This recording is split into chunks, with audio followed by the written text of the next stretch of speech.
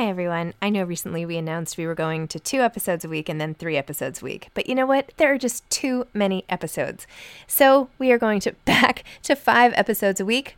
Still a reduction from 7, but there were just too many interviews scheduled, and I didn't want to make all the authors wait for too long. So I hope you can keep up with me. Listen to 1 a week as you're on your way to work or on your way home or putting your kids to bed or whatever it is you're doing. Moms Don't Have Time to Read Books, now 5 times a week. Hiring for your small business? If you're not looking for professionals on LinkedIn, you're looking in the wrong place. That's like looking for your car keys in a fish tank. LinkedIn helps you hire professionals you can't find anywhere else, even those who aren't actively searching for a new job but might be open to the perfect role. In a given month, over 70% of LinkedIn users don't even visit other leading job sites. So start looking in the right place. With LinkedIn, you can hire professionals like a professional. Post your free job on linkedin.com/people today. One size fits all seemed like a good idea for clothes. Nice dress. It's a t-shirt. Until you tried it on. Same goes for your healthcare.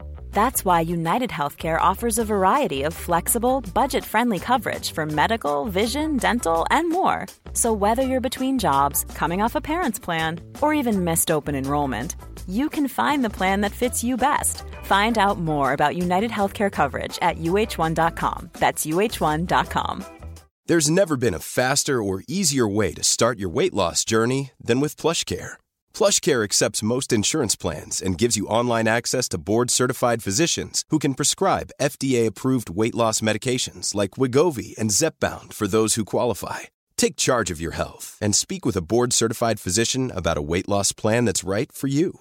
Get started today at plushcare.com/weight loss. That's plushcare.com/weight loss. plushcare.com/weight loss. Hi, I'm Zibby Owens, and you're listening to the award-winning podcast, Moms Don't Have Time to Read Books. If you like this podcast, you will love my new anthology called Moms Don't Have Time to Have Kids. Check it out, and you'll hear from 49 authors about all sorts of things moms don't have time to do. All the authors have been on this podcast. Also, check out my TikTok, @WithZibbyandTracy, my other podcast, Sex Talk with Zibby and Tracy. Check out Moms Don't Have Time to Write on Medium. And of course, my new publishing company called Zibby Books. And now back to our daily author interview site and a quick hello from some of my kids. Hi. Hi. Hello. Enjoy the show. Happy New Year, everyone. I hope you all had a great break. I wanted to let you know about something that I've been talking a lot about on social media at Zibby Owens, which is the hashtag 22 in 22 challenge. We are at Zibby Books. We are encouraging everybody, like all of you, to visit 22 bookstores in 2022. And we're going to provide a whole series of incentives for every 5 visits, and you'll be entered to win a $500 shopping spree, and you'll get fun things like bookmarks and all the rest. Plus, you'll be part of a great community of people all helping support bookstores, authors, and more. We're really, really excited about it. If you want to join, sign up. You just go to 22in22.net. That's 22in22.net and click I'm in and put your information. And then every time you go to a bookstore, you just quickly go back on the site and click log a bookstore visit. And then we'll be keeping track and we'll be following up with all of your different achievements and awards and everything. So please sign up, spread the word. 22 in 22, get your friends to join and start visiting bookstores, and it'll be really fun and exciting. So here's to a wonderful 2022. I'm so excited that you're listening to my podcast and doing all the fun things that I have been trying to bring into the world. So here we go, 2022. Hashtag 22 in 22. Michael Tubbs is the author of The Deeper the Roots, a memoir of hope and home. At the age of 26, Michael D. Tubbs became the youngest mayor of any major city in American history.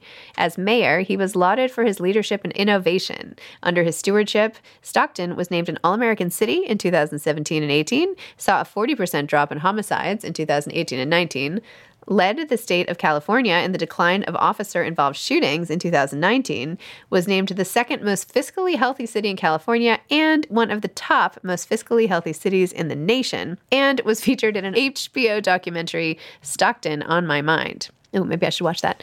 Tubbs raised over $40 million to create the Stockton Scholars, a universal scholarship and mentorship program for Stockton students. He is the founder and chair of mayors for a guaranteed income.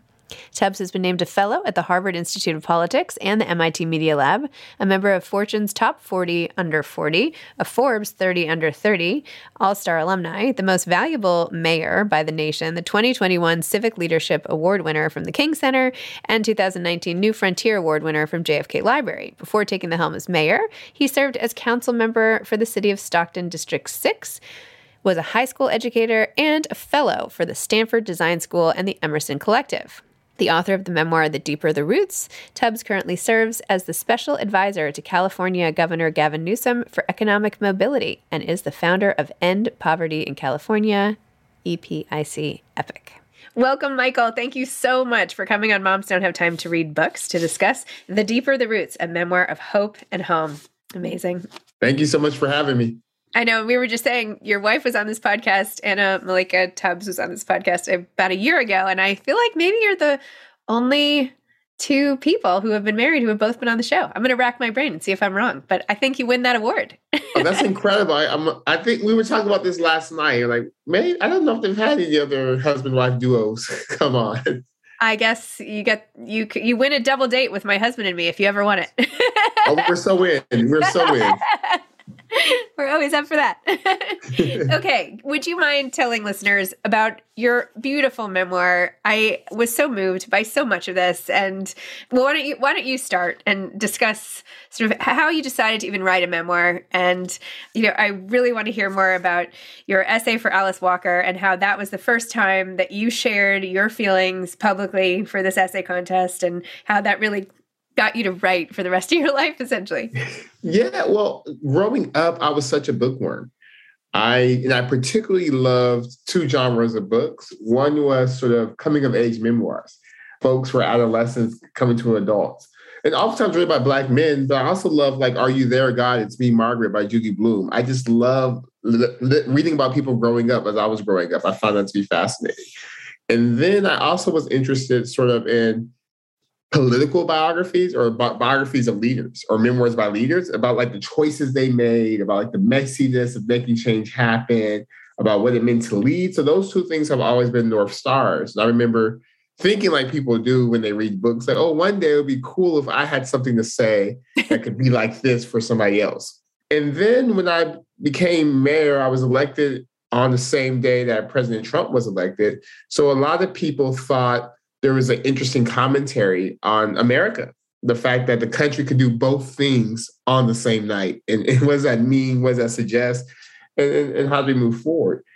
But I mean, I was busy being mayor. So I said, okay, I'll do it. And I just took a long time. And then finally, with the birth of our son, Malachi, I realized we needed money for childcare. If I wrote this book, we will have a little bit of money for childcare. But in writing it, it just became so apparent that the moment we were in was so unique that I wanted to have a timestamp to market so that it's not sort of colored by ambition of a grander office. It's not colored by sort of just how you get, sometimes as you get older, you become more jaded and more cynical and less. I just wanted to, in this moment, let's write it. So that's the long answer to why the book. And the literally the outline of the book I wrote in high school and for Alice Walker's essay contest. And I literally did that. As you could tell, I'm just like very pragmatic. I did that essay contest, not because I wanted to be Alice Walker, but because I wanted to get an A in drama. And it was extra credit. I needed the extra credit to get the A. So I said, okay, I'll write this essay. And the essay prompt was, how did you change your own life building on the themes of The Color Purple? And I knew it was college admissions time as well. So I said, well, maybe I can workshop this and this could be my college essay. So let me just knock it out now, get some feedback. So I wrote about both my mother and my father. And I mean, everyone knew my mom was young because she looks young, but no one knew she was like literally in high school, like the age I wrote the essay when she had me. And then people would always ask me about my dad. I would act like I didn't hear them. I would make up lies. And so it was the first time I told like, oh, my father's actually been incarcerated. And this is sort of what drives me. And this is what I've learned from both of them. And I won the essay contest. And I was just shocked with how moved people were by sort of the story, the essay. And I was like, it's just life. Like, who cares? Because also growing up, my mom was very adamant about you don't need to tell people your business are our business. Like, no one cares. It's not important. You just do a good job. So I was shocked when I would get, like, literally people were sending me scholarship checks in the mail, like individuals. People were asking me to come talk to their juvenile jail. Like, it was just crazy. And I was like, all because I wrote this essay. And that was a marker or a spark to your point around the importance of storytelling, the importance of narrative. And also, now that I have a little bit of a platform and you do this so beautifully, the story of using your platform to lift other people up and give other voices a chance. Because, I mean, Alice Walker is Alice Walker. So not only was it a good essay, but the fact that Alice Walker said, this essay embodies the themes of my book, it really just changed the trajectory of not to be hyperbolic, but like the rest of my life was changed from that high school essay contest. Well, if anybody sends you a check after listening to this podcast, I'll split it. I know. I'll split it. I'm kidding. You can have it. It's fine. It's fine. Wow. Well, there were so many moments in your story that were just I can't stop thinking about them. So one of them was when you went to visit your father in prison for the first time, and you saw him for the first time, and you thought you had an idea in your head of what he would look like. And when you met him, you were like, he didn't really look like that. Looked a little bit, younger, older, whatever, but he looked a little like me. And I feel like in a movie that there would have been like a screen, like it would have faded to black when you said that line. Cause like for me, I had to like take a pause and like you looking at him, it was such a poignant moment, and I didn't do it justice here by the way I described it, but just the reckoning. And also, when you had been tutoring, that was also crazy. When you were tutoring the prison guard's son, who was of your dad, that was so nuts. And then knowing that and you meeting him, oh my gosh, tell me a little bit more. Yeah, well, I actually had forgot about that prison guard moment until I was writing. And his son was one of my best friends. So I hung out with this kid all the time. We were always together. We played basketball together. I would go support him on his traveling basketball team. His mom loved me. So I was at their house literally every weekend. Crazy. And his mom really loved me. And his dad was cool, but he was always just looking at me. And particularly being one of the few Black students at my all-white school, I was kind of used to people looking at me. But so I was just like, did I do something? What's wrong? And finally, my friend asked his dad, and his dad was like, well, there's a Michael Tubbs that is on the block that I police. And he's like, I'm just keep looking at him like, this kid that's tutoring my son and so well-mannered, and how can he be related to someone inside the prison? And then, so my friend told me this, and he's like, yeah, there's like some dude, Michael Tubbs, in his prison that he's like trying to figure out, is he related to you? And I remember just feeling like my breath was taken away. I'm like 12, 13 years old. And it's like, huh? I remember feeling like very proud, but also very sad. Like, wow, like my friend's dad knows my dad better than me. And wow, like, but also very proud, like, wow, I'm tutoring his son in math. Like, I felt really good about that. And then later I ended up visiting my father. And I mean, when you're young and you have a vivid imagination, particularly when something's gone, that gives you the space to dream. So I just dreamed my dad was like Arnold Schwarzenegger. Like, he's in prison, so he's super buff and he's strong and he's gonna. But I had no idea never thought what he looked like physically. I just thought he's this big, strong, intimidating dude. And then when I saw him, he was about my age now, like 31 years old. So he looked really young. Looked a little bit tired.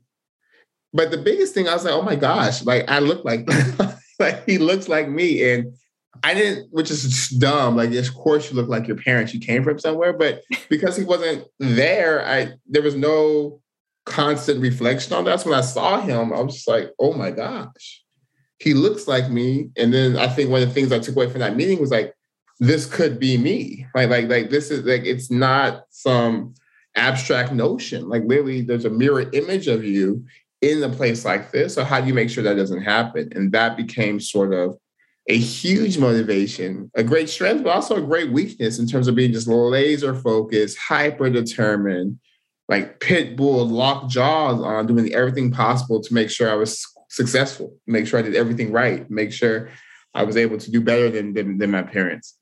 Well, I also feel like you had your mother there making sure that was going to happen. Oh, yeah. I think sort of the determination, if not innate, it was definitely a learned survival defense because you can't live with my mom and not do well and not I got do that something. vibe. You're born determined or she's going to make you determined. Yeah. I think I need to parent a little bit more like your mom, I swear. I mean, me too. I also loved how you always said how wherever you were, even when you were in the temporary housing and all you had was like a block of cheese from the state or something to eat, your mother was so classy, right? She was always just like, this is where we are now. This is not where we're meant to be. Like, this is not where you're going to be. And this is just, don't make this about who you are. This is just where we happen to be. I feel like there's such a huge distinction there, and that you sort of isolated yourselves against the neighborhood and just like did your thing and knew you were just passing through. Yeah, I credit her for sort of just a vision that was different and just refusing to be defined by like very adverse circumstances and never being comfortable, never being, or even if it was like, this is good enough for me, this won't be good enough for you. And she was just she just sent so many signals, like, you don't belong here. Like, this is not like, you're going to be, there's more for you. And also that just because these things happen, we're still going to live with dignity. Like, yes, we could be upset, rightfully so. Yes, we could be angry, and we should be, but you're not just going to sit in there. Like living in the projects, we're going to like the best private school. like the things she did, like she just made sure that I understood I had worth and I had value. And you don't recognize that when you're a kid. And it wasn't until I really sat down and wrote this book and thought about like, wow, Mom and my grandma and aunt, you guys were brilliant in making sure we did not internalize our environment. Yeah. And that we did not internalize sort of the things that were bad, but that you just kept telling us like, no, this is where we are. But where you're going is dependent on that you have some agency in how that goes. And even though now in my current work, I'm always talking about policy, I'm so thankful that as a child, when I had no say over policy, my mom really instilled in me agency. Mm-hmm. Like, until you can make the change, how do we navigate and get through it? Interesting. Yeah. And that was one thing you said your father didn't, he was like a victim of the system. Yeah. Like at home, it was all about agency, and here it was like resignation. But, as I was reading your book, and obviously there's like a spoiler, which is we all know you become the mayor, which is like amazing. But I try not to think about it while I was reading and being like, what's going to happen to this guy? Who knows? So I'm watching you grow up, and obviously you're so bright, and it was so interesting how, you were sort of straddled the two different social circles. And when you were in the international baccalaureate program, how you had to like make friends across both lines. But I was like, okay, great. He's like super smart. I totally get it. Like, no matter what, like this bookworm, really smart. But then when you filed some sort of like civil rights lawsuit against your teacher, I was like, okay, here's where this guy differs from anyone else, right? It would never in a million years occur to me to file a lawsuit or like to take things to that level. And I was like, this is like, I don't know. That seemed to me the moment that really set you apart. So tell that story. Hey, I'm Ryan Reynolds. At Mint Mobile, we like to do the opposite of what Big Wireless does. They charge you a lot. We charge you a little. So naturally, when they announced they'd be raising their prices due to inflation, we decided to deflate our prices due to not hating you. That's right. We're cutting the price of Mint Unlimited from $30 a month to just $15 a month. Give it a try at mintmobile.com/switch. $45 up front for 3 months plus taxes and fees. Promo rate for new customers for limited time. Unlimited more than 40 gigabytes per month. Slows full terms at mintmobile.com. Hey, it's Ryan Reynolds, and I'm here with Keith, co-star of my upcoming film, If, only in theaters May 17th. Do you want to tell people the big news? All right, I'll do it. Sign up now and you'll get unlimited for $15 a month and 6 months of Paramount Plus Essential Plan on us. mintmobile.com/switch. Upfront payment of $45 equivalent to $15 per month. Unlimited over 40 gigabytes per month. Face lower speeds. Videos at 480p. Active Mint customers by 531.24 get 6 months of Paramount Plus Essential Plan. Auto renews after 6 months. Offer ends May 31st, 2024. Separate Paramount Plus registration required. Terms and conditions apply if rated PG. This episode is sponsored by BetterHelp. Sometimes we all have stuff we need to get off our chests. Even if we don't think it's interfering with our daily life, there are some things you just haven't processed, be it grief or trauma, eating disorders, anything. It might be time to work on those things, and I have a solution for you. Therapy. Online therapy by BetterHelp. It's designed to be convenient, flexible, and suited to your schedule. I took the brief questionnaire online where there were, 20 questions. It didn't take long at all, maybe 3 minutes. And then I got matched with a therapist who could help me work on whatever. I picked trauma because even though it happened in 2001, I am somehow still not over the loss of my friend on 9/11. And it is what it is. BetterHelp is going to help. And I am so excited, especially because with my special code, instead of $80 a month, it is 10% off, $72 a month, which is so much less than traditional therapy. And you'll get a perfect therapist for you. There are 35,000 therapists to choose from, so you'll find the right one. Get it off your chest with BetterHelp. Visit betterhelp.com/momsdon'thavetime today to get 10% off your first month. That's BetterHelp, HELP.com/moms-don't-have-time. Yeah, I did well in school in spite of most of my teachers, not because of. And again, now as a 31-year-old, as an educator, spent years teaching students, I get how I could have been annoying. Like I was very energetic. I was very, like all the things people like about me now, I was literally the same way at like 13 years old, but I wasn't the mayor. So just like, why do you think? So I had so much energy. I always went to do group projects. If I was done, I went to walk and talk to my classmates. If I disagreed, I would raise my hand. And I don't think, so I get why I was annoying for some teachers, but I don't agree with this like kicking me out every day. And literally, it's no exaggeration. Every single day, I was kicked out of at least one class. And luckily, I like school because I think about sort of what message that sends. Like every day you show up excited for class and like get out, like you don't belong here. Like that. But I'm glad I had those other messages from home and from church. I'm like, no, you're fine. We'll figure out how to make this work. And then one teacher in particular was my high school biology teacher, who was a former officer. And it was weird because like the IB program had this like haughtiness to it where we were better, smarter, more worthy of resources and support than all the other kids in the school. And that always bothered me. And he would say things like every class, like, well, those kids outside, like there was noise outside. Well, those kids are going to pump your gas one day. Or those kids are on the highway to prison. And it's things like that. And we just didn't, he was a bully. Like he had like this helmet called the retard helmet, where if you asked the question he thought was dumb or said a statement he thought was dumb, you would have to write the quote and put it on the helmet.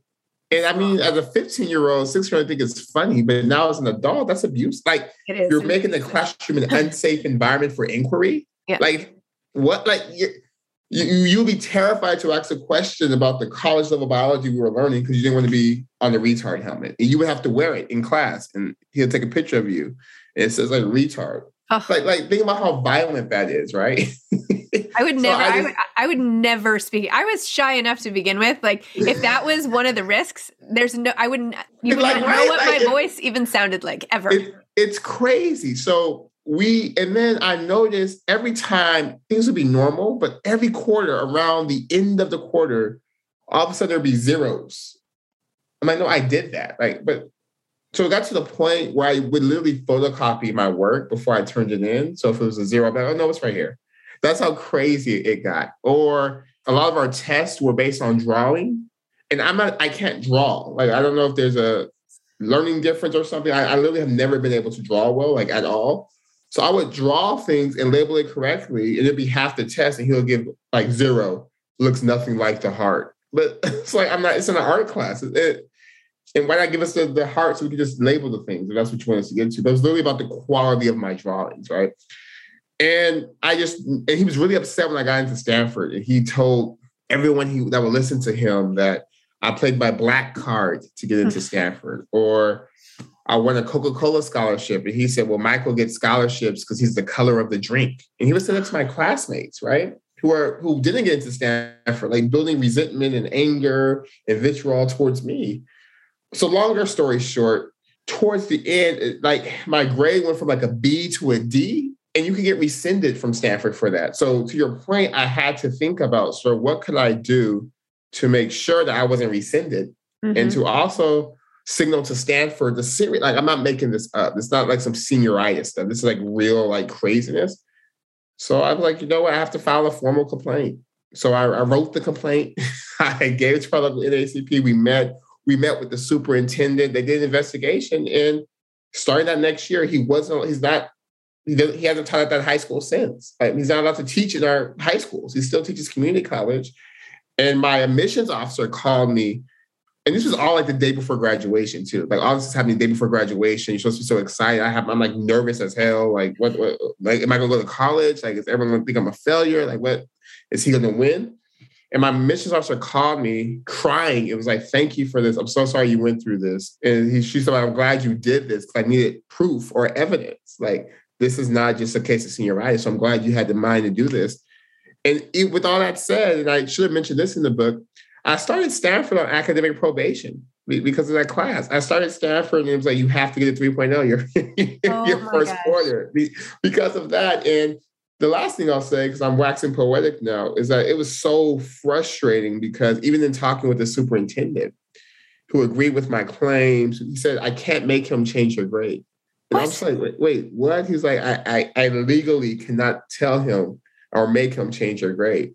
And for me, it was just an example of how power operates and how sort of we have all types of people with all types of control over people's futures with like unchecked power, like veto power. Mm-hmm. And that's, to your point, I became really interested in, like, how do we change that? Or how do we at least change some of the people who have the power so it operates in a way that's in everyone's best interest? So that was longer than the book, but you're the first one to ask me about that episode. I've done like 20 That's interviews. why I'm talking to you. I love hearing this. I like the backstory. I read the book. Like, I like the extra stuff. This is like the bonus material. I'm like, I've made it through the movie and now I get the extra clip or something. Anyway, well, hats off to you because that took, I mean, obviously you're brilliant, but that took real brilliance to go that route. And, God, it just like makes me so depressed to think about all the teachers who do this with no checks and balances ever. And the kids who have been affected by teachers like that, even right this second. So somebody's sitting in a classroom and there's some guy who's just belittling a student. And as I've done all these podcasts, like, honestly, the most important thing to becoming a writer I've found, well, one of them is if somebody acknowledges your talent. Like, look at you and Alice Walker. You just need one person, one adult to say, hey, you're a good writer. You have talent. And then that's like enough. But if you don't have anyone, Well, there's all this research about how students in particular rise to the expectations of those in authority, whether it's a parent, whether it's a teacher. There's like this study done with teachers that all the students came in at equal level. And the teachers were told before the year that this half of the class was advanced, this half of the class was not advanced. At the end of the year, the side of the class the teacher was told was advanced, actually became advanced. And the side of the class that wasn't advanced or that was average became below average because they were told they were below average. And it was because all these, like, the expectations, the way they were challenged, the way they taught, like, it's wild. So there's so much authority adults have. And I think a big part of the book is illustrating, to your point about Alice Walker and other, like the women at my church would give me books, how one adult, while we work to change a system, how one adult can make a world of difference, and that we all have a role to play in identifying, mentoring, and supporting the young people in our communities who we have no idea who they can be, with just a little bit of love and a little bit of support. Wow. Well, I don't want you to have to go into your whole political philosophy and, all of that. But what are you doing for education then with all of this background? Yeah, so my master's actually is in education policy. So before I ran for city council, I thought I was going to be a superintendent. I wanted to be a superintendent of a school district, and I wanted to open like a boarding school in Stockton. That was like my dream. And maybe I have a lot of time, so maybe eventually that will happen. And when I was mayor, I started a program called Stockton Scholars. That's still going on. I'm still the chair of it, where every single student from our school districts who graduates with just a 2.0 or higher is guaranteed a scholarship to community college, trade school, or four-year school. And then on top of that, we have a bunch of like sort of service learning placements so that when they're in college, they can come back and serve as reading coaches or math tutors and stuff within our school system. And then I kind of wrote this book I used to run a book club when I was on city council. And I wrote this book as a way to sort of hopefully get students like me who are in IB and also students who weren't in IB, like a real flesh and blood story of a politician that's closer to their age, of a politician who sort of make feel more accessible because you're a local politician, not like a senator or president. So I hope that over the next year or two, I can have a lot of conversation with schools and groups about sort of the book and about sort of some of the lessons in there. And I hope that everyone, but particularly young people, read it and find inspiration, find solace. But I think the most important thing for me is for them to read it and find like, oh, I'm not crazy. Like, oh, like I should be upset about the things that aren't just. Or, oh, wow. Like, yeah, this is hard, but it's possible. Or, oh, wow. Like I could do it. Right. And that's my biggest prayer. Wow.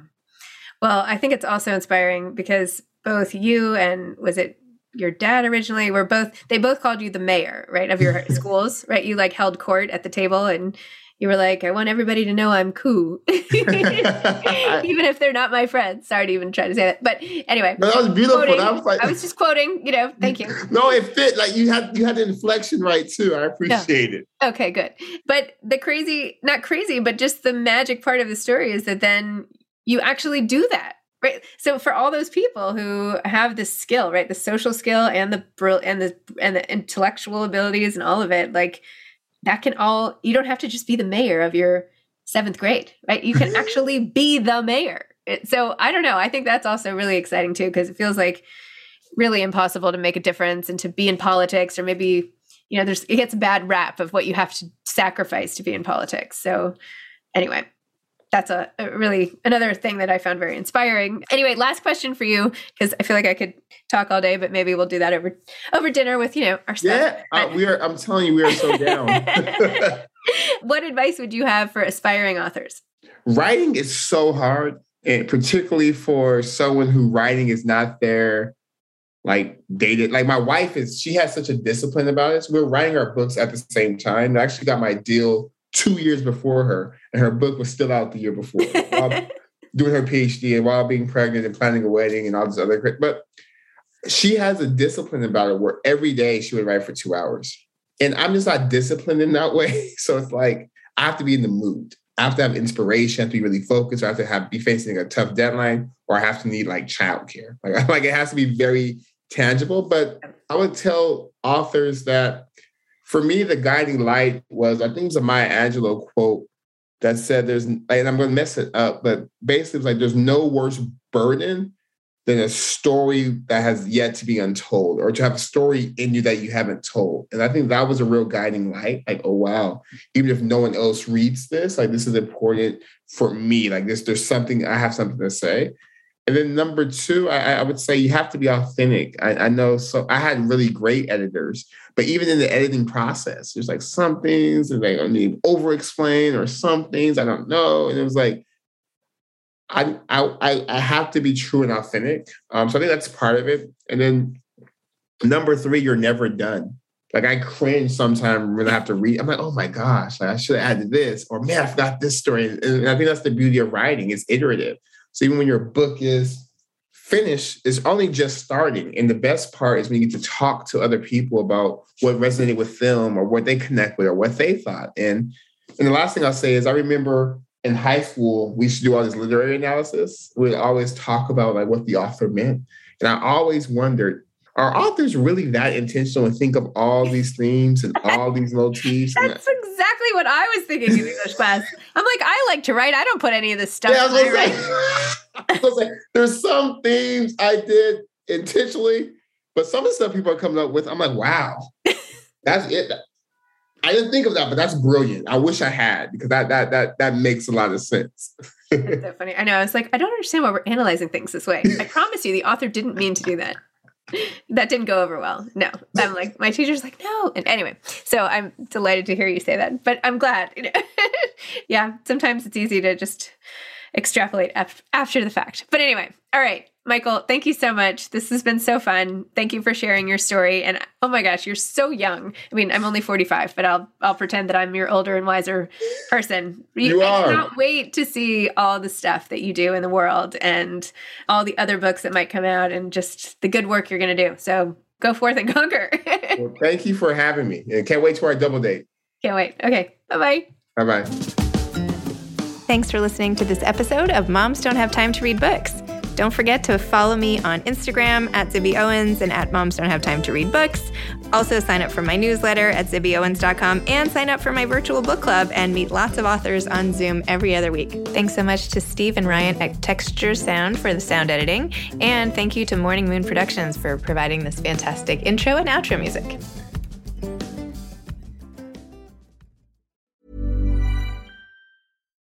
Hi, I'm Daniel, founder of Pretty Litter. Cats and cat owners deserve better than any old-fashioned litter. That's why I teamed up with scientists and veterinarians to create Pretty Litter.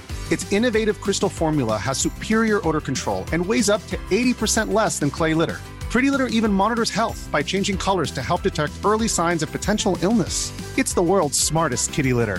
Go to prettylitter.com and use code ACAST for 20% off your first order and a free cat toy. Terms and conditions apply. See site for details. Imagine the softest sheets you've ever felt. Now imagine them getting even softer over time. That's what you'll feel with Boll & Branch's organic cotton sheets. In a recent customer survey, 96% replied that Boll & Branch sheets get softer with every wash. Start getting your best night's sleep in these sheets that get softer and softer for years to come. Try their sheets with a 30-night guarantee. Plus, get 15% off your first order at bollandbranch.com. Code BUTTERY. Exclusions apply. See site for details.